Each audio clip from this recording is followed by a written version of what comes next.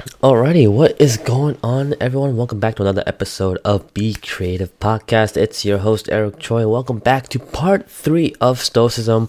I'm actually not even quite sure how many parts I'm going to make of Stoicism, but I haven't really picked a number yet, but I'm going to say maybe about forever. Because, like I said before, if you have listened to my other Stoicism episodes, you will understand that philosophy, which is what Stoicism is, it's a philosophy. It is not something that you read and try to understand at one time or at one sitting. It's an active practice. It's a lifelong study. It's understanding more about it and more of yourself every single day, becoming better and becoming a better human. And in today's podcast, I kind of want to talk about decisions that you can make today that the Stoics believe that can better your day. Things that you can acquire from the Stoics, that you can acquire from Stoicism and kind of implement it into your own life in your own way. And number one is mastering focus. And in order to achieve this concentration, you also have to achieve a sense of elimination, being aware and being completely content with eliminating certain things. And what does that mean? It means that you have to be able to say no to a lot of things. As you guys may have heard from my other previous episodes, a lot of things that we do in our day-to-day lives are pretty much useless, garbage, and inefficient. I think I said in my previous episode, maybe 90% of what we do every single day is pretty much useless. Not useless, I would say. I want to say inefficient. Something that doesn't really make you better. And if you say yes to one thing, you say no to something else. If you say yes to playing video games rather than actually working or studying on something, there's no way you can better yourself if studying and working was going to make you better. Because, as you may know, humans can't really multitask. We can only focus on one thing, ideally, let alone trying to focus on one thing 110%. There's no way we could focus on 110% of our attention onto two different things. It's just merely impossible. So in order to focus, you have to say yes to what matters. Because if you say yes to what matters, you're saying no to the things that don't matter, and that allows you to double down on the benefit of what truly matters, and it will inevitably, and I promise you, inevitably make you better. Seneca, who was one of Marcus Aurelius' mentors, said that he who is everywhere is nowhere. And I feel like in our modern age, we can replace he with she as well, or they. The person who is everywhere is nowhere. And this pretty much means if you're in a constant state of being everywhere, trying to multitask everything, trying to balance everything, you're going to fall apart because you're just going to end up, like Seneca says, nowhere. The second thing I want to talk about is where will you be tomorrow? You have to take action. You got to be disciplined. There's no point of being focused if you're not going to commit to it, if you're not going to stay consistent with it, and of course, if you're not going to be disciplined in it. And one of the key things you have to ask yourself is, am I happy with being stuck? It's not, am I happy with where I'm at? Am I happy with chasing my tail? It's, am I happy being stuck? And the reason why this step is very, very important is because we keep hearing, gotta keep moving forward, put your head down and just run forward, make a beeline straight towards your goal. That's not really the case. We grow up and we get older and we get nearer and nearer and nearer to death. Every day you age and every day you are dying. And I know it's a pretty pessimistic way of life. And yes, people have described the Stoics as being a bit pessimistic, but also very real. And that's what really matters, right? If you have a conversation with someone for the first time and you say that, hey, within this relationship, I'm just going to be as transparent, as real as possible, you're pretty much going to get a very positive response. They're going to say, oh yeah, for sure, being real is awesome. Yeah, be honest, be truthful. And that's the way the Stoics worked. That's how they functioned in this life. And those who don't really value being real and being truthful are typically the ones that hide and are unsure of where they want to be and lie. And the Stoics didn't really make the time to really focus on that and on those people and that negativity. But going back to the second step, the reason why you have to ask yourself, am I happy with being stuck, is because we are brought to this earth to make progress. I mean, it's already bad enough that we are a dust in terms of a universal scale, and our time on earth is also a mere billionth of a second in terms of the Earth's timeline. We have to make the most out of it because we have to understand that life is short. We have to understand that we can leave life right now at any given moment, and we have to understand that that will determine what we do, say, and think. Marcus Aurelius even says, just take the first step, because no one can stop you from doing that. And that is true. If there is something that you want to achieve, if there's a step that you're trying to take, if there is something that you are trying to overcome, just take the first step. Just take the leap, because no one is going to stop you but yourself. And if yourself has already beaten you, then there is no hope in recovering from it. Because if you want to succeed something and you have succeeded, you have only yourself to congratulate. And conversely, it can go the other way. If you can't achieve it because you beat yourself and you keep doubting yourself that you couldn't do it, you are your worst enemy. So just take the first step, because no one can stop you. Another great Stoic thing that I learned, which was step 3, is don't suffer in advance. And typically this is aimed towards those who are very stressful and have a lot of anxiety. Anxiety is a punishment to yourself. And this is not me saying you are purposefully punishing yourself through anxiety or with anxiety. It is just me defining that anxiety is a punishment to yourself. Anxiety is not a good thing. It is a punishment to yourself. And the Stoics have always told themselves and taught others to be prepared. You being nervous about something is completely normal, but you can't let that nervousness and that anxiousness decide the fate or determine the fate of what's going to happen. Because a lot of times, if you let anxiety and if you let nervousness and if you let fear impact your decision, that is what ultimately is going to happen. And if that bad thing happens, you're just going to blame the anxiety, whereas it could have been avoided in the first place. And I know it's easier said than done, especially if you are playing an instrument or if you're doing a competition, whether it's athletics or if it's academics and you're about to go on stage. That nervousness is there.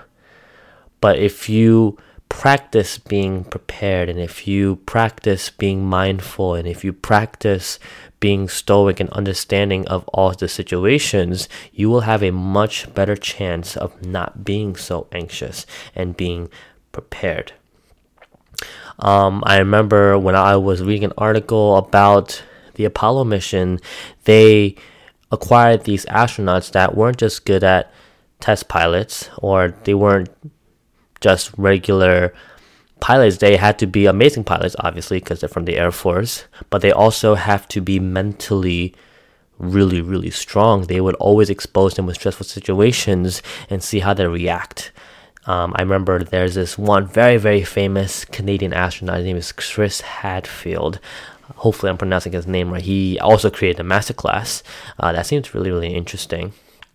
But he emphasizes the fact that being calm and being prepared and having all the answers in under one breath, or in one pager is what he called it, really, really important. Really, really important is even an understatement. It's vital especially when you're in the vacuum of space and things can go very, very wrong. John Glenn, who was one of the first people to orbit around the Earth, not one of the first, but one of the many people who were able to orbit around the Earth, he was obviously being tracked. He was being monitored, obviously, by NASA. He actually has never surpassed 100 beats per minute in his heartbeat. And I know that's a weird fact, but think about it. This person's going around the globe in a matter of 24 hours, which is extremely fast because a plane can't even travel around the world in 24 hours, let alone... Actually, I'm not even quite sure. Let me fact check that. Okay, I was correct. It actually would take 45 hours for a standard passenger aircraft to fly around the Earth's circumference.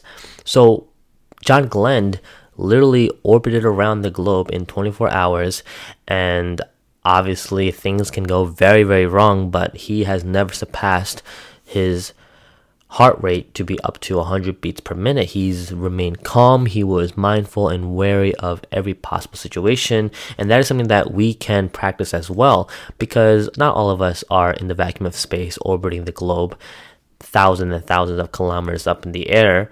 Instead, sometimes we get a really unsatisfying email, or we'll get a rude comment, or you stubbed? Is it stubbed? I'm not quite sure what the word I'm looking for is. I'm talking about the action where you slam your toe into like the side of your bed or on the side of your refrigerator or door.